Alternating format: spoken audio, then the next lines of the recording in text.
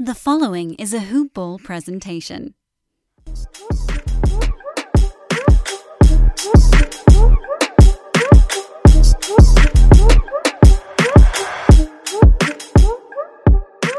Yo, welcome to another edition of Round Ball Ramble. I'm your host, Corbin Ford. You can follow me on Twitter at CorbinNBA.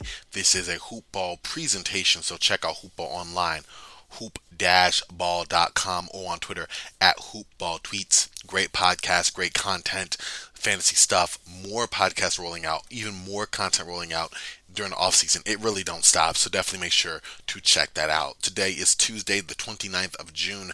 We are getting into July. Isn't it crazy? We are a little bit away from the NBA draft, a little bit away from Summer League, and still in the NBA Conference Finals, where the Phoenix Suns had a chance to go to the NBA Finals last night, and they blew it. Didn't really blow it as much as the Clippers took it, but we'll get into that. We also got some coaching stuff to get into as well, so without further ado, let's get to it. I'm not gonna lie. Like, say what you want about Los Angeles Clippers, but they are resilient. They get after it. They have all year. Not having Kawhi, who they were already playing without since Game 5 of the Jazz series, and they lost Ivica Zubac, who missed his first game of the season last night with an MCL sprain in his right knee. So they've already had that. They fought back currently from two straight 2-0 deficits in the playoffs, and now they're trying to crawl back from a 3-1. And they did a great job in Game 5. They really did. Paul George scored 41 points, playoff career high. Reggie Jackson added 23, and the Clippers staved off elimination. They beat the Suns, 116-102 for Game 5. George was just fantastic, just straight torching from the field. He had 20 points alone in the third quarter. He finished 15 of 20 from the field. Missed 5 shots overall. 3 of 6 from three-point range. Added 13 boards. That's a double-double and 6 assists. Marcus Morris was hot for them in the first half. He had 22 points on 9 of 16 shooting. Already mentioned what Reggie Jackson did. The Suns just did not come with the energy. And every time that they started coming up with some momentum, the Clippers just went and took that all away. The Suns trailed by as many as 15 points. They took their first lead in the third. Chris Paul knocked down one of his signature jumpers about mid-range, 15, 16 feet. That gave the Suns a 62-61 lead. But then the Clippers came back, went on a 10-0 run, and it was just a problem. I mean, George hit a 3. George comes back, hit another 3. Then Pat Beverly hits another 3, and then he's, getting the crowd into it. It was a lot. The fourth quarter, the Suns were already kind of in a hole. I even said they got their work cut out for them. They were down 91-78. They got to within 98-94. So they obviously made a little bit of a run. But then LA went for a 10-0 run, and that was enough to kind of put the difference away for good. Devin Booker led the Suns with 31 points. Paul, he had 22 points and 8 assists. DeAndre Ayton didn't have a great game for himself. He had a double-double, 10 points, 11 rebounds, but it wasn't the dominance we've seen from him so far this postseason. But yeah, it's all about the Clippers right now. It really is. LA, for Game 5, hit 9 of their first 11 shots. They went out to a 25 lead. Morris, like I said, did most of his damage in the first half. It was really the first quarter. He was 6 of 17 in the first quarter alone. Overall, he was 9 of 16 from the field. So that tells you just a little bit of the damage he was doing there.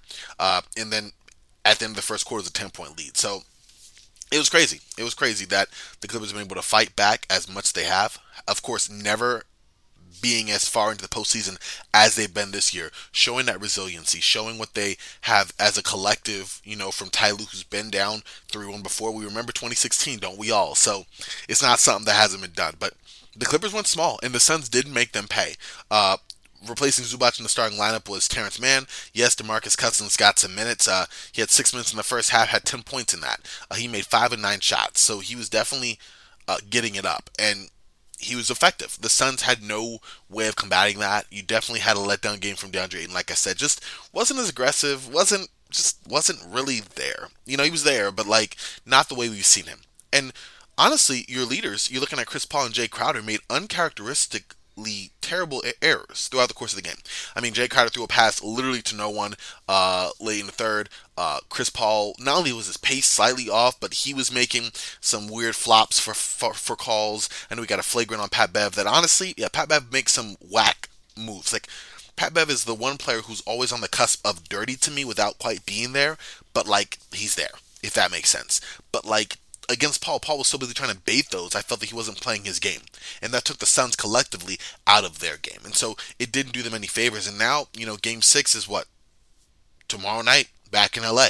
So we'll see what happens then. The Suns really got to get this done, though. If they go to a game 7, I'm not going for Phoenix. I hate to say it, but I'm going with the Clippers on this because the Clippers have experience coming back and forcing these types of games.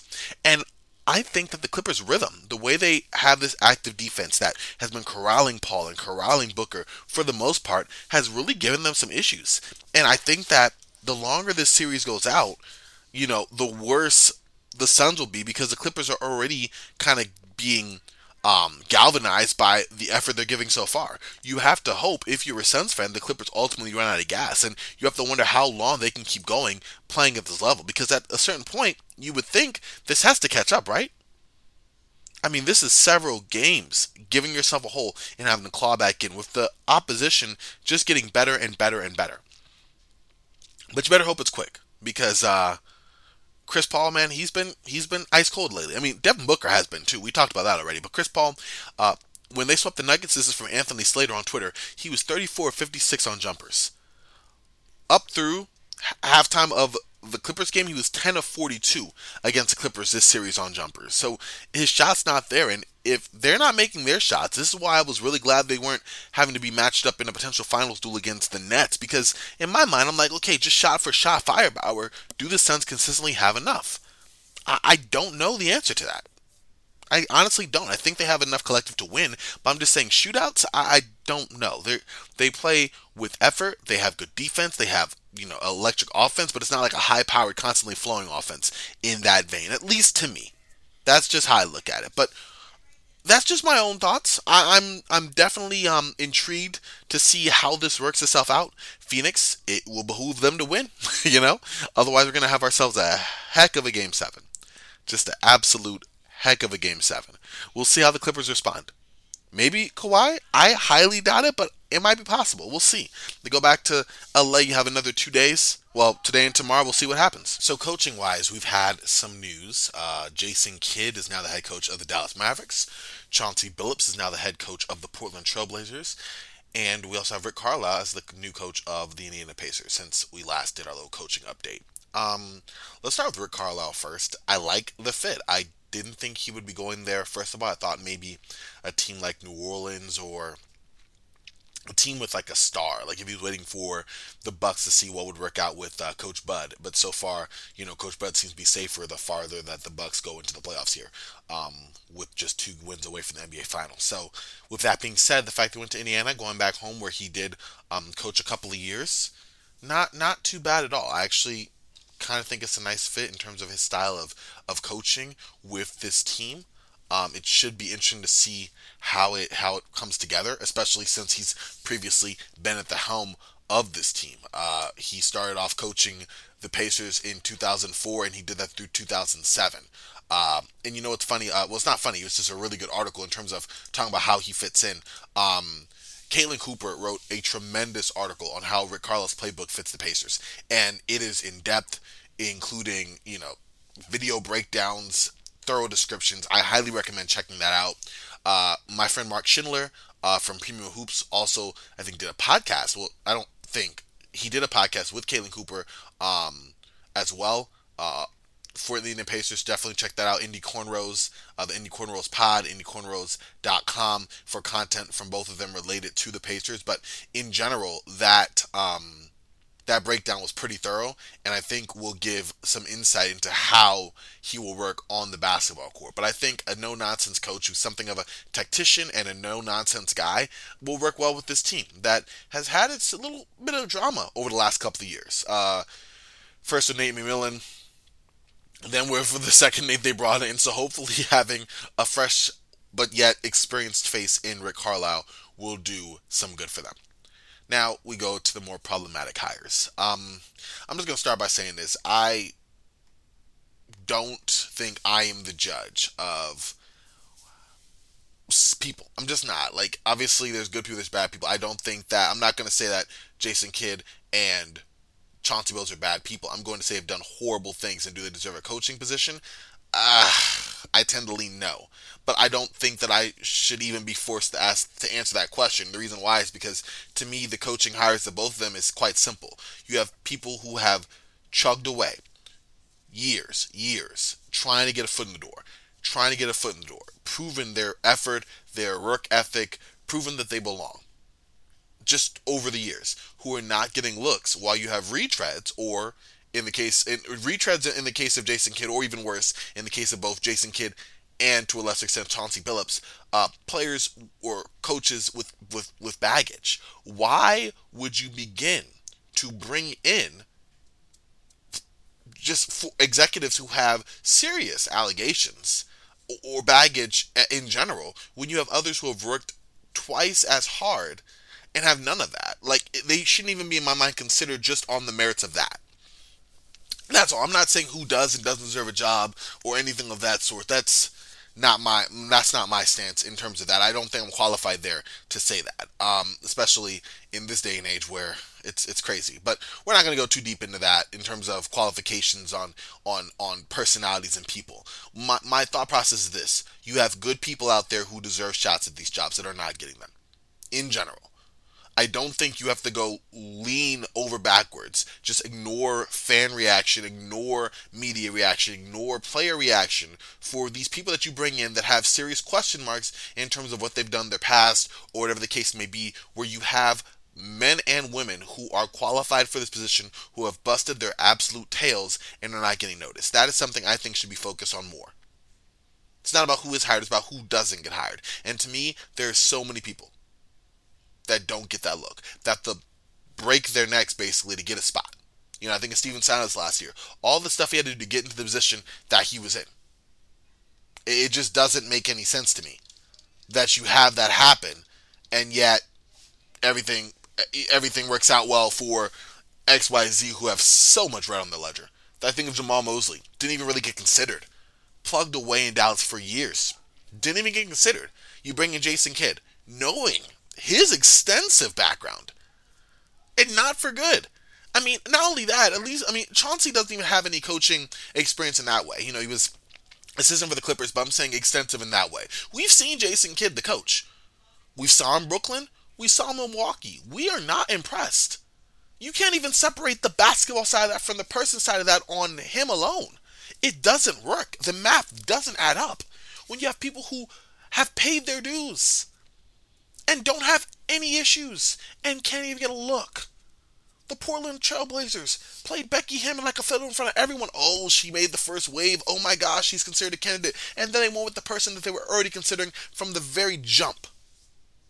The first two people considered for Portland were two people: Jason Kidd and Chauncey Billups. The backlash from Portland, from media in general, was fierce. And they stepped back, and Jason Kidd saw it. He's like, you know what? No, I'm going to pull myself out. Whatever the case may be. We know what that was. But then they go and they say, okay, we're going to turn our attention to Becky Hammon. That would have been literally a trailblazing move for the Trailblazers. We're not just talking about having the first woman head coach, but someone who is qualified, someone who has done due diligence, had extensive career in the WNBA, has had extensive career in Summer League, has coached with the Spurs for a number of years now. But no, we're going to take that. We're going to play that. We're going to make, this whole thing about, look at what we're doing. Look at our process. Look at how great this is. And then we're going to go back and do the thing that we were already going to do anyway. Like, that to me is a sham of a process. And that's the only thing that really annoys me about all of this. Of all of this, I just don't understand it. And I don't have the words. People more qualified, people more eloquent than me have already put their thoughts into this whole situation. I would check that out. Literally just put Chauncey Billups hiring, put Jason Kidd hiring. So many think pieces and conversations and podcasts from people who can put this out a lot more eloquently than myself. Make a lot more of a coherent take than myself here. But that's just my 2 cents in it, and I just don't see why we have this all the time. And it frustrates me knowing that there are so many people out there who plug and plug away and just can't break it. It never ceases to surprise me. It never ceases to disgust me. It never ceases to anger me, and yet here we are again. And just another example in Dallas and Portland. And there's going to be I think later on today they're going to have the press conference for Portland. We'll see how Neil O'Shea covers his butt on this one, because I don't see it. At least in Dallas, Dallas is just unabashedly saying this is what we're doing. And fans be danged, and media be danged, because this is what we're going to do. Which, I'm not saying I respect that, I'm saying that's been their stance on that. Portland did the whole, we're trying to do this, we're trying to do that, and then they went with what they were already going to go with, knowing how well that would work out with Damian Lillard and the fans and everything else there. So I really have no more thoughts on that. Just, it's frustrating.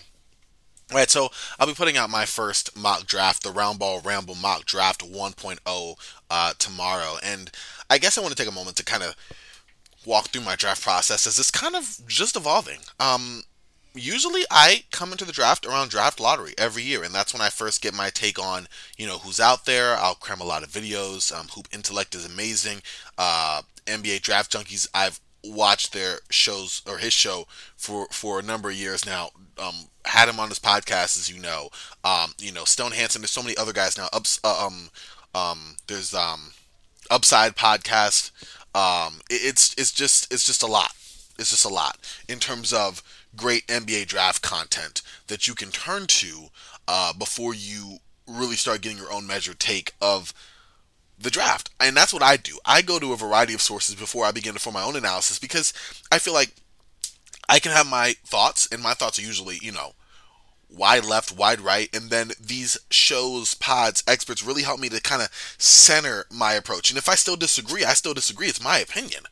But at least it's something I know, okay, I have some backing from XYZ, or there is a sound basis from, ABC, but I disagree here from what my own basketball experience is. So like I said, Upside Swings is a big one for me. They're not exactly draft ones, although they did just drop a draft-related episode. Premium Hoops is a good one. Sense of Scalability in terms of thought process, and Locked on NBA Draft as well. My friend Raphael from NBA Draft Junkies does hosting for Locked On NBA Draft as well. So these are kind of where I go to kind of form my opinions. Draft Junkies is another good one. And I take these, I watch these videos, I listen to these podcasts, and then I kind of come up with my draft board, big board, mock draft, all of that.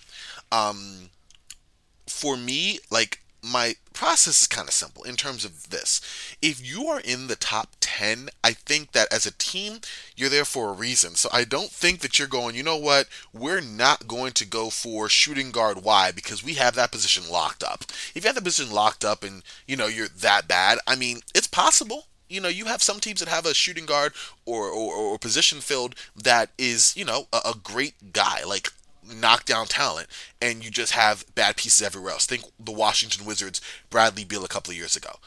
That's very much likely. But for the most part, if you're in that position, it's because you're a bad team overall. And so in that case, I don't think that you should be drafting based off of fit. I think you should be taking the next best player available, going from number 1 all the way down to, I'd say, 8 through 10. That's my own personal draft philosophy there.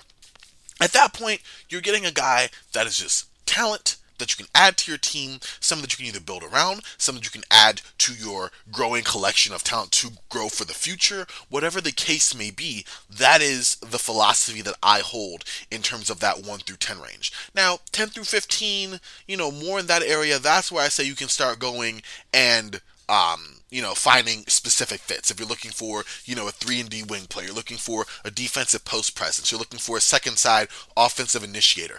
That's where I would target that position. But then again, if there's a great player that falls in there and you say, hey, I can grab him and he slips down that well, then fine, you do that, That's kind of where I fall in terms of my loose draft methodology. Is that the word I'm looking for? I think it is. But that's just like a primer of what I want to do for my mock draft 1.0 that I'll be dropping tomorrow. We'll just go through the lottery, kind of get that squared away, and then I'll drop the next part on what would be Thursday? Yeah, it would be Thursday. So part 1 will drop on Wednesday. Part 2 will drop on Thursday. But just a pick by pick. I'll try to explain some of my reasoning on these picks just from what I've done research on, and get consensus, and then maybe bring a guest in to recap, maybe look at. I'm going to try to refine. We'll try to do at least 3 mock drafts beforehand, and each one will be based off my preliminary rough draft. This is what I think each player should pick at each position, and going from there based off team needs, where that player fits, etc. So that's what we have to look forward to this week. Then I have mock draft 1.0 part 1 on Wednesday, mock draft 1.0 part 2 on Thursday, and then we'll probably do like a Fun Trade Friday news recap, whatever the case may be, on Friday. But that is the week that we have to look forward to. Am I missing a day? I feel like, today's Tuesday, Wednesday, Thursday, Friday. Yeah. Yeah, I got it. It's crazy, y'all. Mondays and Tuesdays, they just throw me in for a loop. By the time I really hit my stride, it's time to get ready for the next week, right?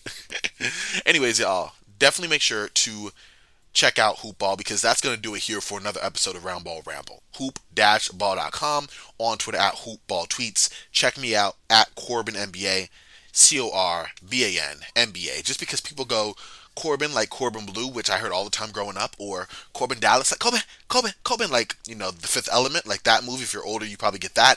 And I'm like, no, it's Corban, Corban. Like when I went Spanish, Corbano, whatever the case may be.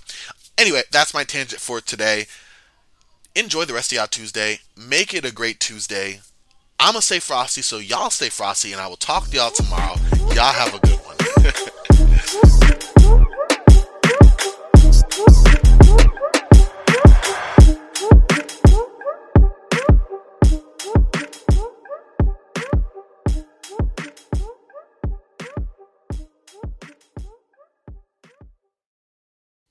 This has been a Hoop Ball presentation.